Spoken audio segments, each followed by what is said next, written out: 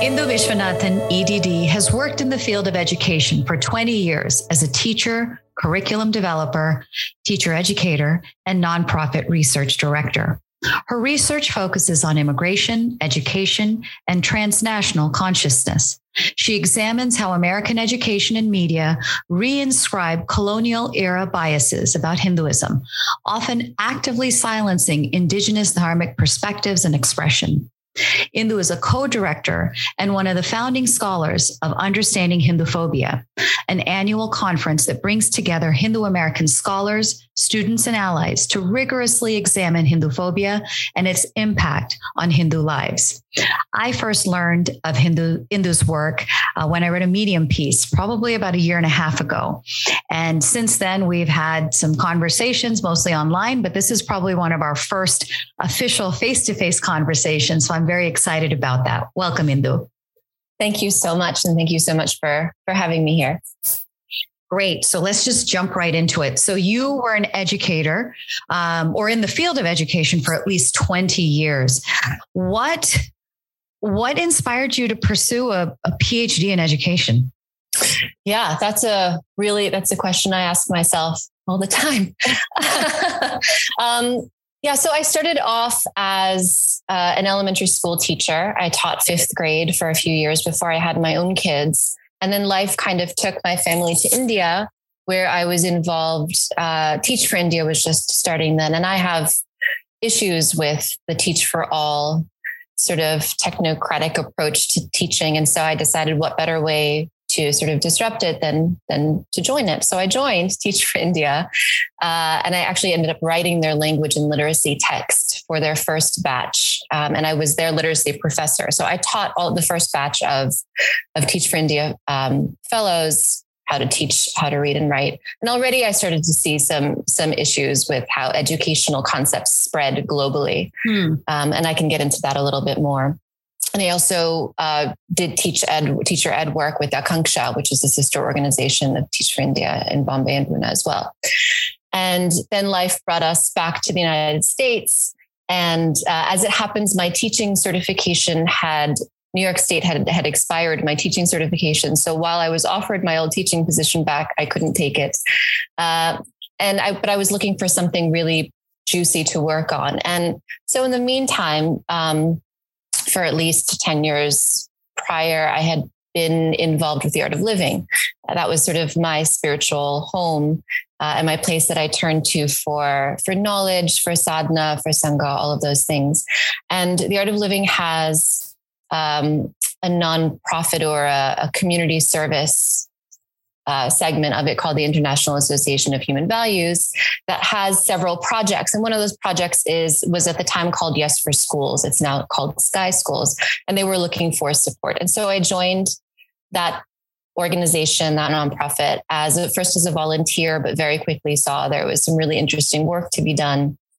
And as happens in nonprofits, you kind of do whatever needs to be done. And all of a sudden you have a title like research director, even though you only have a master's degree. Been there, done that. Yeah, exactly. So my work was really not conducting necessarily my own research, although I was involved in evaluating the effectiveness of the program for our funders. But I also coordinated research for scholars from psychology, from neuroscience, and from education to do research on the program. Now, first, I kind of need to explain what the program is. So Yes for Schools goes into schools and teaches pranayama and meditation and yoga within the sort of framework of social emotional learning, right? And so it was transitioning while I was there from a sort of drop-in program where they would just come in and do, their work there. I think it's like a 60-hour workshop into actually being embedded in schools in a way that they were training teachers in the school how to sort of keep this going through either the phys ed program or the health program, whatever it was. And as I was working with these researchers, as I was conducting my own evaluations, I began to realize the limitations in how the West understands. First of all, the West understands all of these practices, but then also the limitations of of how any kind of program like this can get funding, whether it's federal funding or other funding, by being an empirically based program, right? In order to get that stamp, you need to prove that that your work has been, or your program, or your, as they call it, an intervention, has been evaluated using a randomized control study, right? That it's scalable, that it's generalizable, right? So, so the concept of that comes from pharma. Like we see that, like, does your pill work with a control, and can we mass manufacture it?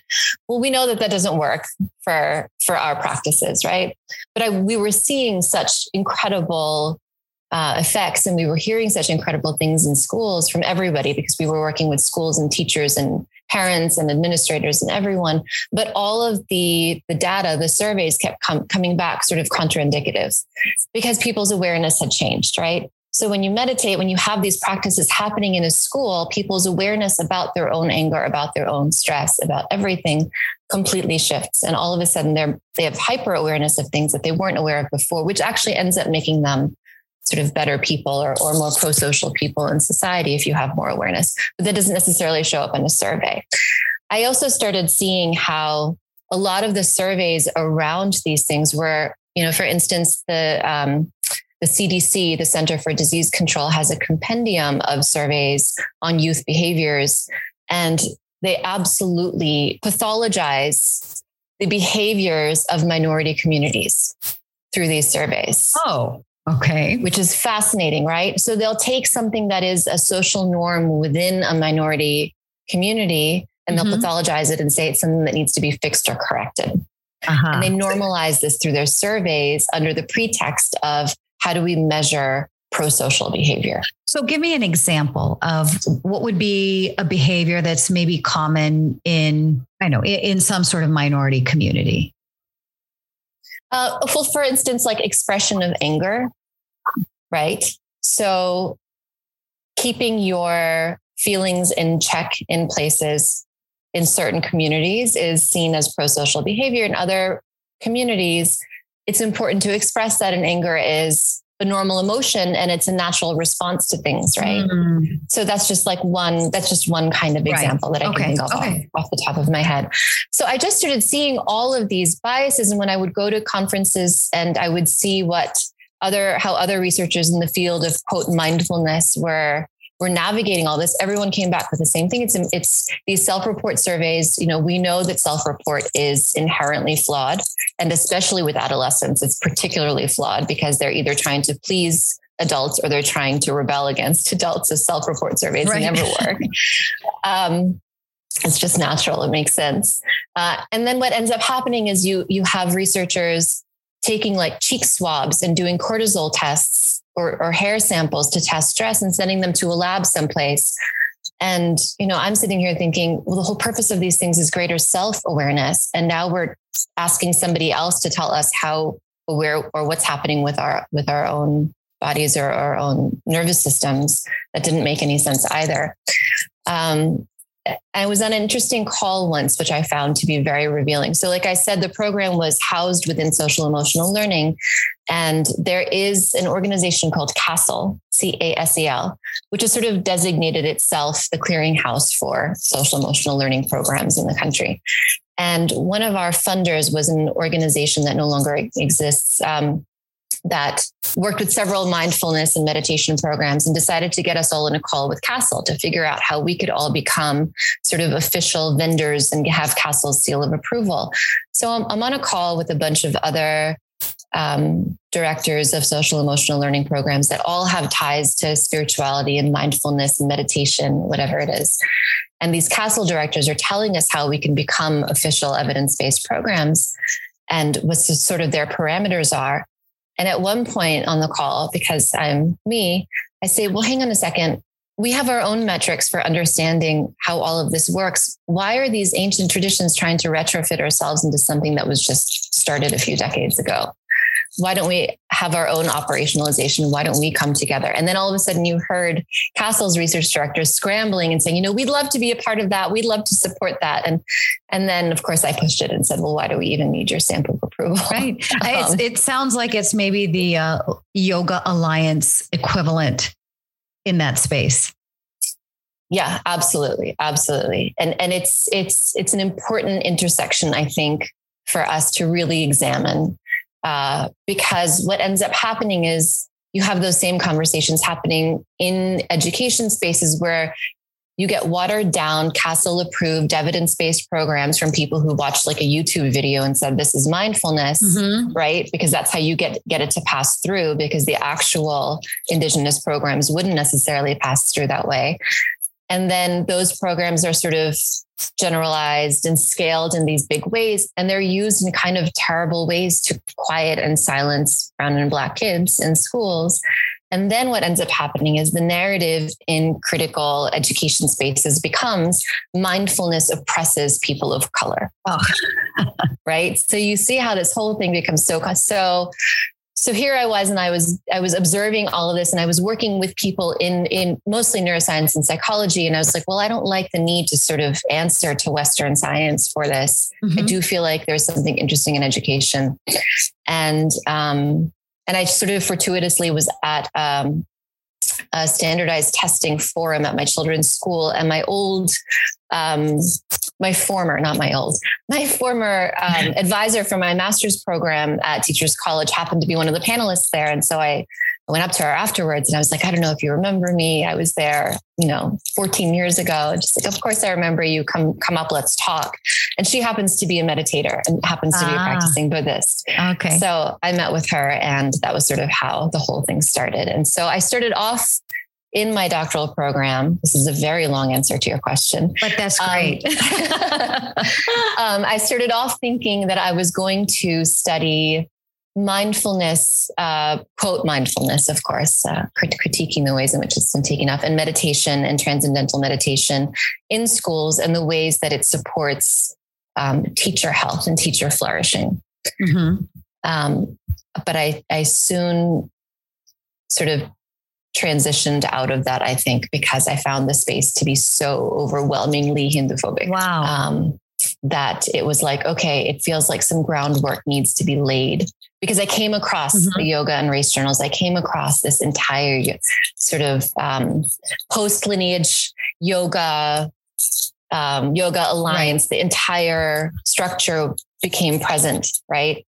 And then you had ed scholars then becoming, or ed advisors becoming, the clearinghouse for things about mindfulness and meditation. And I'm like, how are you qualified to tell me that my research on this meets any kind of standards? You're not an Indigenous steward of these practices. And so I was like, okay, so I think I need to take a step back and actually examine how all of this is being held within education itself and teacher education itself before I can even do that work. It's interesting. Our journey into that space, it came from more of a advocacy angle. I happened to be sitting in the Kumon lobby because back then we had a 6-month entanglement. I'll just call it that way, considering how my boys really resisted my efforts to get them to do math quickly. But there I was in the lobby reading a yoga journal. And I'm flipping through these pages. They had a shloka of the month. They had ohms on every corner page. They had several articles where they're talking about Jewish yoga, Christian yoga, Zen. But the one word that was so glaringly absent was Hindu.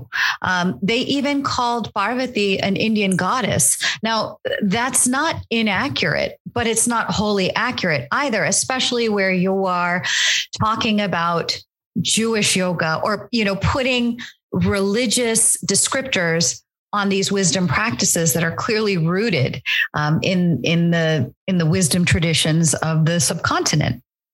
And so I literally had a red Sharpie in my purse. I don't know why I had a red Sharpie, but I did.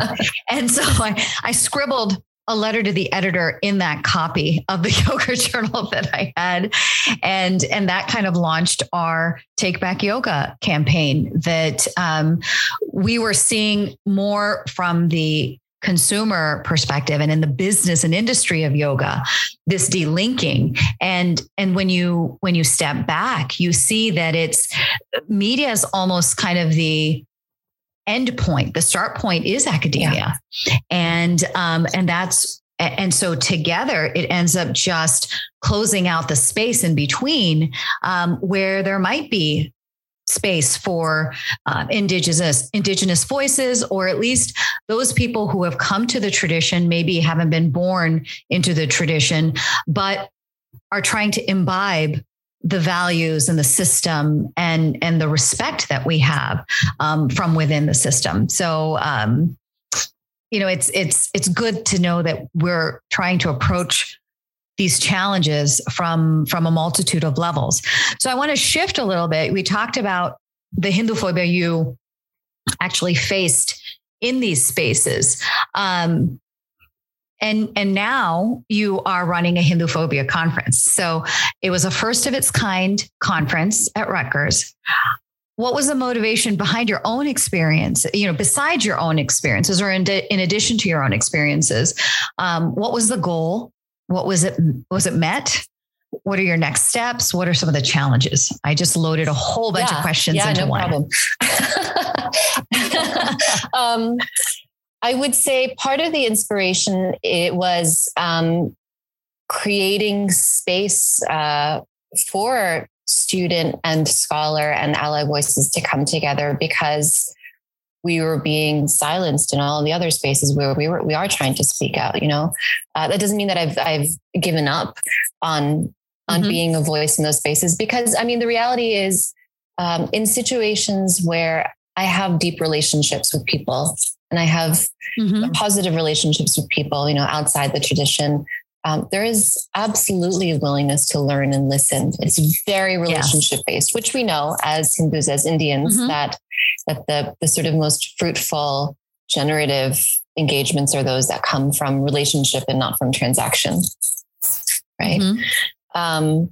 So for sure, I have hope. My dissertation committee was comprised of 3 different immigrant or second generation immigrant women, and they all supported my work. So it's not that my actual, I would never make the claim that my dissertation work or my own personal research was, that I met any particular Hindu phobic obstacles from my professors. I absolutely did not. And I think that's a really important message to send across. And I think a part of that is because I wasn't pursuing this work within South Asian studies or Indology. Right. So they didn't have skin in that game. And so they were actually really open to hearing reasoned, supported explorations and critiques and all of those things. So anyway, back to the conference. And I think part of that was the inspiration behind it also was that this was not a conference for the community. This was a conference from the community to the world. Right.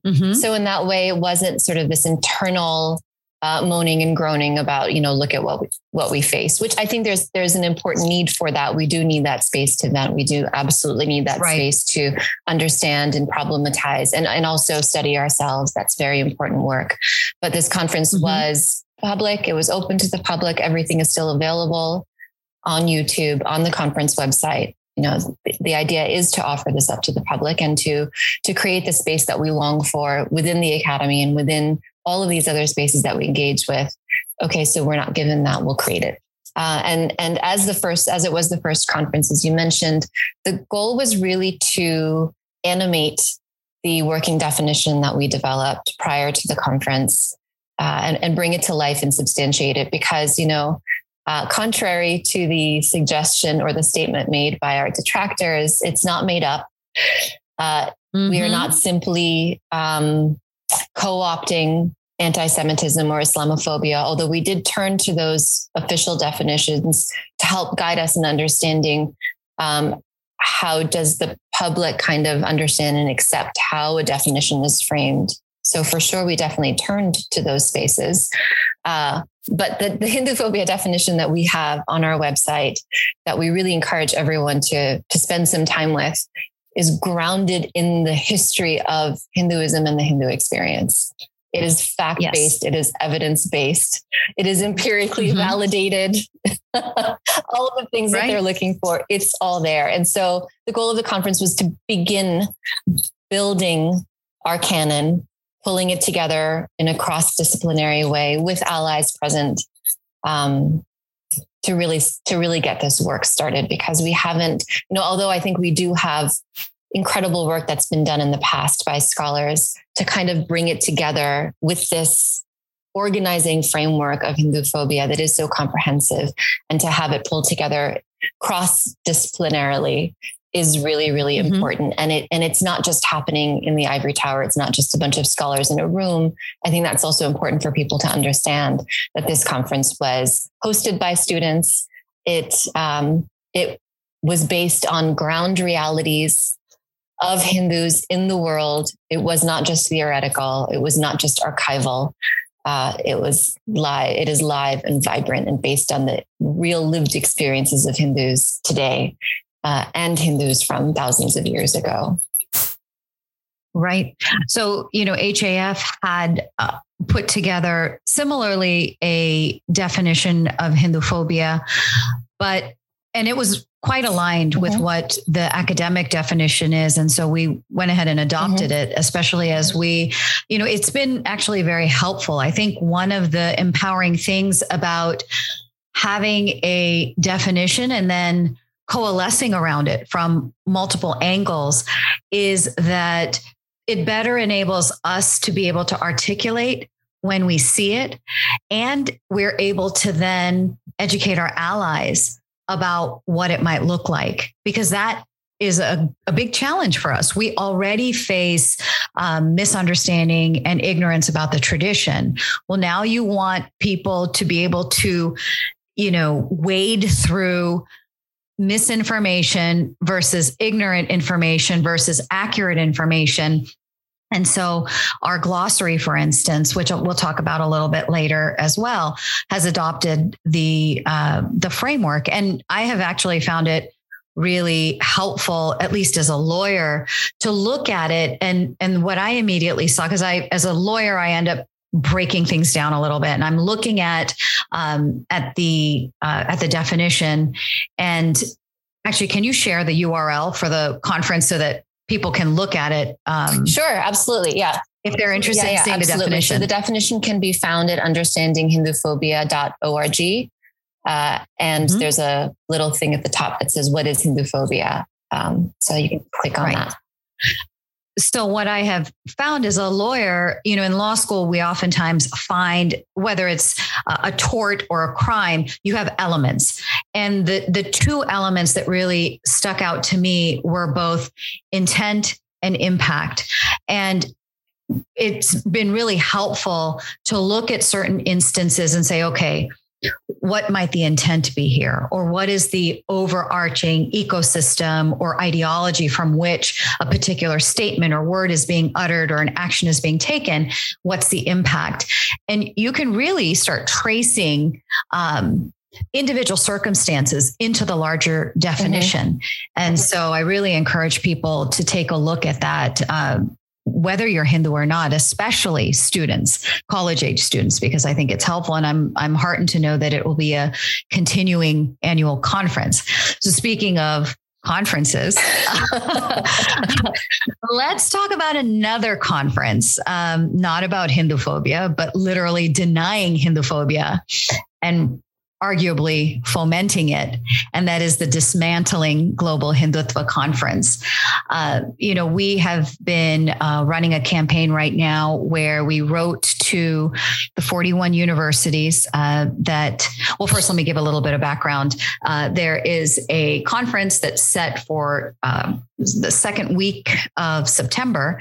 And we don't know much about who's running the conference because there are no names or individuals listed for this conference.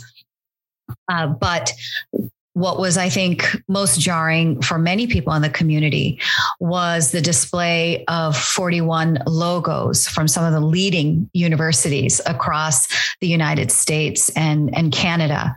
And so we've written to the 41 universities, their presidents, provosts, and public relations staff to seek clarification as to whether they truly endorse this conference, which it's one, first of all, denying Hinduphobia, but for all intents and purposes, we see it as a political event. And we've also asked that these universities ensure the well-being of Hindu American students. So I want to ask you as an educator and someone who's actually kind of looking at education at a meta level, what's your sense of all this? And let me just stop there. What's your sense of all this? Yeah, absolutely. First of all, I'll say that I think that this event, and I've said this before on social media, is a provocation as much as it is an event or an article, like previous things that have come out of this cohort of people. So you have the Hindutva harassment, a field guide or manual, whatever it is that they call it. Yeah. You have the collective that's behind that manual. You have students against Hindutva ideology. And it doesn't take a lot. It doesn't take an investigative journalist to discover. You just have to gently lift the top layer to see that all of these things are very deeply connected and intertwined. And they're just simply this sort of package of projects that are just constantly revealed to further embed these ideas just simply through repetition under the guise of being individual projects. It's actually just one big project. But because different banners keep revealing this thing, it appears that multiple people agree, right? So it's to create this illusion of sort of mass consensus around these ideas from different aspects of society or from different communities in society. I think what I'm observing, and what's obviously concerning, but what I'm observing from the perspective of education is that, as an educator, is that this is a form of public pedagogy, right? So the provocation is used to trigger a community response. And it's important when we're thinking about the Hindu community response that you have the Hindu American community's response, and then you have the Indian or the global, but largely Indian Hindu community response. And those are very different things, right? Because as you and I both have talked about, we're a micro minority in this country, as we are pretty much across the diaspora. We're a micro minority. Now, I'm not sure if people understand what it means to be a micro minority, but it's much, much, much, much, much, much tinier than Muslims in India. Just to sort of put it into perspective, much tinier. Like if we didn't exist in the US anymore, it really wouldn't ruffle any feathers. It wouldn't make a difference. To us, it would, obviously, right? That's how, we're like endangered. That's how tiny a minority we are. Now for an Indian Hindu sitting in India, making a salty comment on social media, right? To sort of get temporary satisfaction and maybe like feel a moment of glory. They don't understand that temporary reaction has a huge impact on us because those reactions are cherry picked. They're used as data. They're magnified to say, see, this is representative, not only of Hindus, but of Hindu Americans. Right? Now, this is the very definition of a stereotype, right? A stereotype is not necessarily not true. It's just that it's cherry picked information that's decontextualized, that's expanded to make it seem like it's the full truth and represents the entire community, the entire area of study, and repeated to the point where if you say anything to go against that, you're perceived as being delusional. Right. And so that's exactly what happens. Each of these provocations is inserted into this social media space. They get a response, a reaction, often from people who don't necessarily know how to or don't understand the impact of American society and how American society would respond to something like that. Frequently based on the fact that a different kind of English is spoken and that that different English is intentionally misinterpreted and misrepresented. And then this group of scholars and supposedly educators are educating the public on how to read Hindus and that this is the correct way to read Hindus. And this is the public pedagogy element that's happening at a meta level across all of these provocations. So even before they've released an anti-Hindutva manual, they've already released their anti-Hindu public pedagogy curriculum. Wow. Yeah.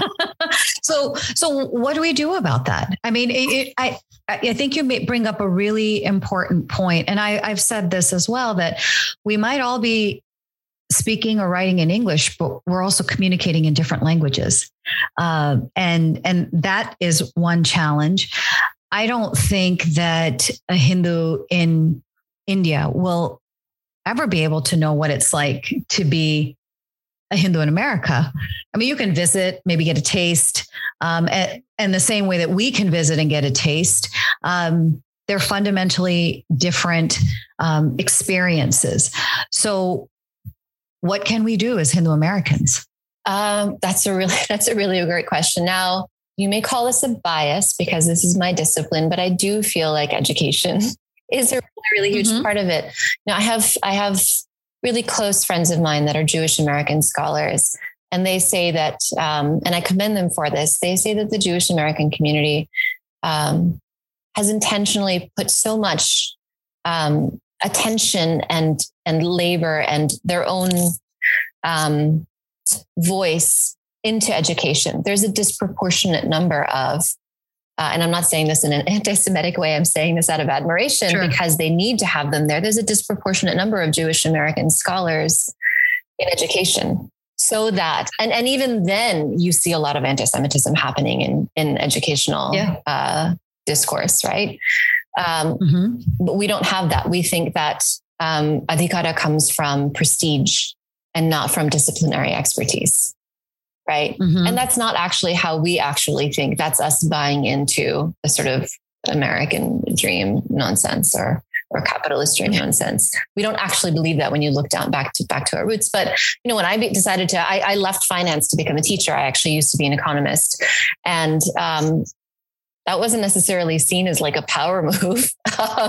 Right. But, how much could I have done as not to detract from economists, but I feel like I can do so much now as an educational scholar that I wouldn't be able to do if I were sitting in an investment bank right now, right? No matter how much money I might have acquired. So I think that's a huge shift for us to consider. There's a lot of understandable concern about the fact that these NEH grants have been given out these massive NEH grants have been given out to professors to write about Indian history. We're just as eligible for those grants. We just don't have enough of us in the humanities applying for them. There are student grants as well. We just need more people in the humanities applying for these things. So I think really engaging in these spaces and having more of our voices there, asking, nothing about us without us, to borrow from the disabilities movement slogan, nothing about us without us. That's exactly what they're doing, is they're talking about us without including our voices. So how do we address the challenge? And this could be a podcast on its own. So maybe we can just touch upon it and then save it for another conversation. But there are people from the subcontinent in these fields, but very often they are the ones who are behind things like the Dismantling Global Hindutva Conference or behind things like the Hindutva Harassment Field Manual. It's our own eating our own in many ways. And here they are promoting the very colonial narratives and ways of seeing in a group of indigenous people.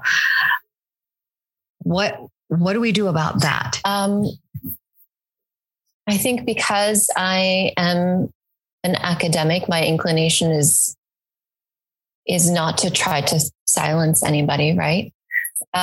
Is to add more, right? So if the only Hindu voice that's being represented in academia is saying this thing, then that's not like truly an intellectual space, right? What can we do about their voices? I think we just show up with receipts. Like they're straight up denying genocide. That's ahistorical. It's absolutely ahistorical. So, to your point earlier about our definition, the fact that we include genocide in our definition of Hinduphobia is key, right? Because if you're denying Hinduphobia, you're denying the fact that Hindus have gone through genocide, have experienced genocide and ethnic cleansing and targeted persecution. Right. And so I think that's why going back to the way in which Hinduphobia has been operationalized is really, really important, because we can animate each of those things. I do think it is an absolute waste of our time to continue debating the etymology of the term. Thank you. If I see, please call it Hindu Misya or Hindu Dvesha or whatever. I mean, I don't understand. I think it's this conflation of argumentativeness with generative, purposeful, intellectual debate.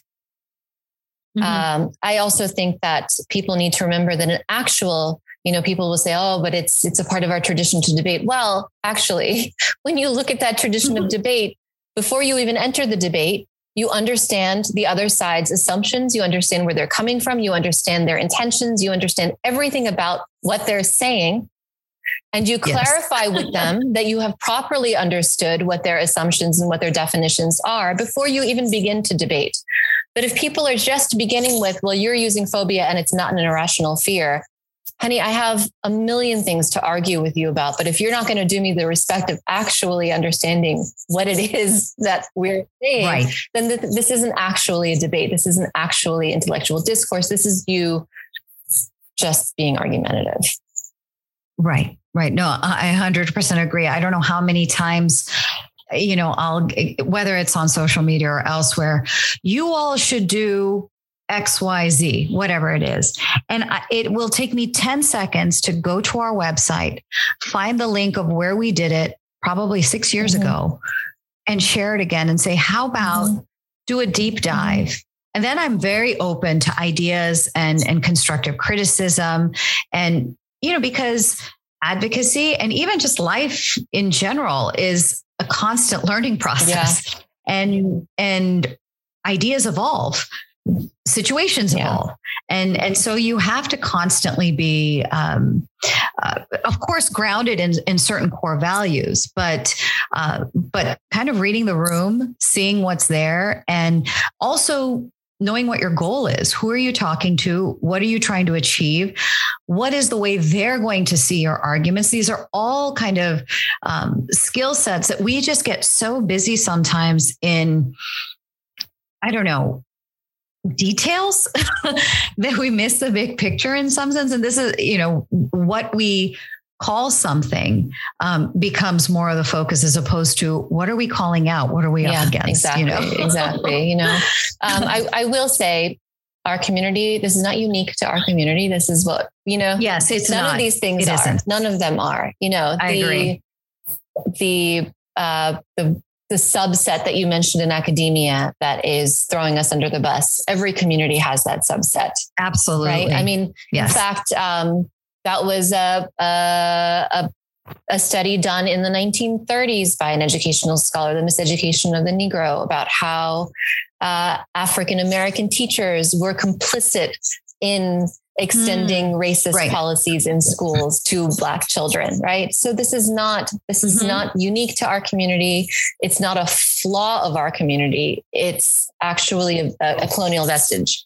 So I think I'd like to see less diagnosis of people by armchair psychologists and more solutions. I think that would be, and I also, I have to remind myself periodically that of that, I forget the exact phrasing, but sort of you're rarely corrected by people who are doing more than you. I like that. Yeah. Yeah. I really like that. I want to shift a little bit of the focus. We've talked about Hinduphobia and this pedagogy that I don't want to even say that it's emerging. It's actually been there, but now it's kind of more out in the open. I certainly remember as a undergraduate student, and I have a religion degree, and reading some of the works of back then Wendy O'Flaherty, and now when everyone knows her, she's gone back to her maiden name, Wendy Doniger, and thinking, what is this? And the impact that it had on me, because, I had grown up in an age where Temple of Doom or 60 Minutes and their, weekly episodes on all things wrong in India was kind of the highlight. And then the source of teasing and bullying, or like, looks of shock, at, oh, that's your people, that it really impacted me as a student. And I know you've been doing a lot of work with college students. So what is the impact of things like the harassment guide, things like this dismantling global Hindutva, or denying Hindu phobia? What impact does that have on students? Because college is such an important time of self-exploration, of pushing boundaries, of hopefully having an environment that is conducive to open inquiry, where you pick up the skills of disagreeing with people, or dealing with difference. But these things that are being pushed by academics, or I guess scholar activists, as they oftentimes self-define themselves as, is being pushed by people that that students are answerable to. So what are you seeing amongst students? And are there any shifts? Because I feel like all of this has really come to heads over the past year. It feels like maybe a little bit longer. Yeah, no, it absolutely has. I think the big shift was August 2019. Massive shift then. I would say probably the biggest shift, and the one that I'm putting the most attention on, is that Hindu students have had enough. And they're grounded in their tradition. Even if they are not fully sure of all the facts, they are now asking for the facts. They're asking for resources. They're collaborating. They're creating incredible media. They are learning how to advocate and speak in ways that are really understood. So it's not combativeness. It's not debating with the professor in class. It's actually engaging proactively in spaces and in really creative spaces. I mean, I have finally made the decisive move to take on 3 youth mentors so that I know how to engage in these spaces, because they know so much more than we do about how to engage in these spaces. And if I want to be effective, and if I want to be an effective professor or teacher educator, I need to know how things work and how they land, because I'm from the previous millennium. Right. We age quickly. We really do. We really do. My 14-year-old yesterday was like, "Why are you always a year behind on everything?" I hear it too. I get some truth nuggets all the time from my voice. So I would say that there's this beautiful, and I would say very authentically dharmic Hindu adaptation to the current moment with the youth. That is actually really exciting to see, because you see this enlivening of dharmic spirit with the youth. That I'm just happy to be able to be close to and to see. So so that's absolutely a huge part of it, and even with this, what's happening currently with this political rally that's camouflaged as a conference. Yes. You see the students really taking this on in ways that, again, I think enliven dharmic spirit, which is approaching administrators as students and asking about this and asking to have their voices heard and included in the spirit of inquiry, in the spirit of intellectualism, because ours is an intellectual tradition. That's right. And that's why our students are engaging in these ways, because they're enlivening that dharmic spirit. So I think that's really powerful to see. I think that's something that people around the globe have taken note of the fact that this is absolutely being led by our youth. So there's that aspect of it. And I think as a result of that, you probably have the youth versions of these South Asian scholars. You have South Asian students who have drunk the Kool-Aid, and they're a part of this stuff, the Sahi students. And then I think you probably have, as you do across society, a larger number of folks sitting on the fence, observing and wondering. And I think this is where the ways in which the youth have taken this up is really powerful, because what I see is that their goal is to really reach those fence sitters. They know that the post Kool-Aid or the Kool-Aid bunch is not really going to shift, because they've bought into this ideology. They're ideologues, right? They're not really going to shift. That's their religion now.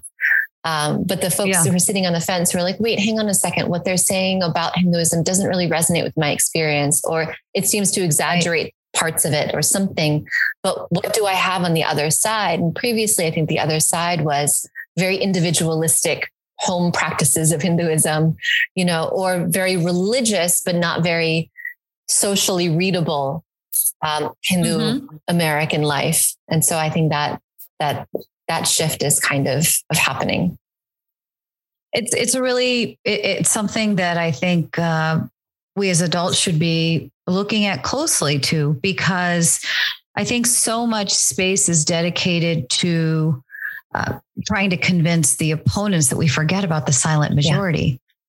And they're the ones who are watching. And that's where how we go about advocating for these, for things that are important to us, or defending ourselves against things that are wrong or paint us in a negative light or are inaccurate, I think speak louder the way in which we're doing this than what we're saying sometimes. And that's what I've also found with some of the social media posts and my conversations with some of these young adults. They're so confident, far more confident than I certainly was at that age. And so it is truly inspiring to see. I think so. And I think also a part of it is that they're approaching it as education, right? So it's not like I'm trying to convince you or they're trying to convince everyone of their point of view, and I do this as an educator. It's not that I'm trying to say, this is the truth. It's what happens when we look at this, phenomenon or this history or whatever it is through this lens. What do we see that we don't see otherwise? And how does that inform how we walk through the world and how we're making decisions about things?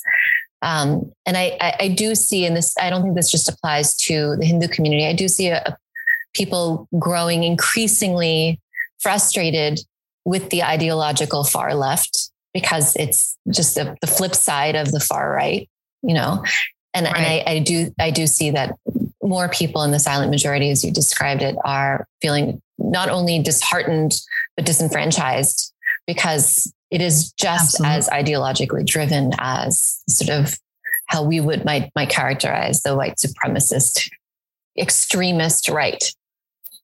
Right. Absolutely. So we've gone almost an hour. So I'm just going to ask you one final question. But what's on the horizon for you? Yeah, absolutely. Thank you for that question. I am currently working on my own manual. It's what I hope to be a. I didn't write the manual as a rebuttal. I'm not writing the manual as a rebuttal to anything, because I refuse to center that nonsense stuff. Right. So it really is an authentic resource for students and parents, taking into account that the majority of parents are immigrants. It's hopefully a very helpful resource for students and parents to identify and understand and unpack and learn how to articulate the Hinduphobia that they're experiencing and seeing, and how to move forward from there, what to do from there. And so I'm hoping that gets launched sometime in the coming weeks.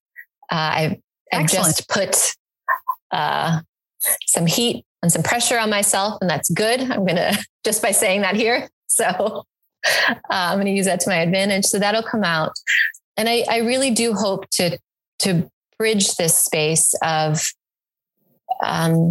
taking on this work in academia, continuing to advocate for more voices, more Hindu voices, more plurality of voices in the academy, from the academy, around Hindus and Hinduphobia and Hindu life. Not just limited to that, but certainly that I think it's a really important lens. And then I don't think I would ever qualify myself as an activist. I believe in activism, but I do think that I'm deeply rooted in the space of being an educator. And so I think my work will always be grounded, whether I'm formally in the academy or not, will always come from the spirit of inquiry and dispassion. I think that is really important to doing educational work. Well, this has been so nice to finally have a extended conversation with you, and one that we'll be able to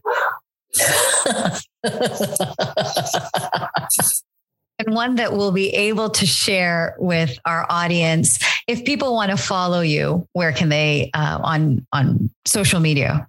Where's the best place to read more from you? So you can follow me on Twitter at Indumati37. I am vaguely on Instagram at Indu37. I do have a public Facebook profile, but I hope to be launching my own website actually around the same time as the manual. So you'll hear more from me about that. Perfect. Well, thank you so much. And I wish you the best. Same to you. Thanks, so. Well, that's it for this episode of That's So Hindu. If you enjoyed it, please take a minute and leave us a nice 5-star review. It's how you can help the show get discovered by more listeners. You can help ensure that more of these get made by making a donation to HAF at www.hinduamerican.org/donate. And before you go, a quick message. The Hindu American Foundation proudly supports We Can Do This, the U.S. Department of Health and Human Services nationwide COVID-19 and vaccine education campaign. Our community has been hit hard by COVID-19, and many of us need help in getting educated about how we can get vaccinated. Our organization is working hard to ensure our community has access to important information in our fight against COVID. Learn about COVID-19 vaccinations and get help scheduling your vaccination at vaccines.gov. We can do this.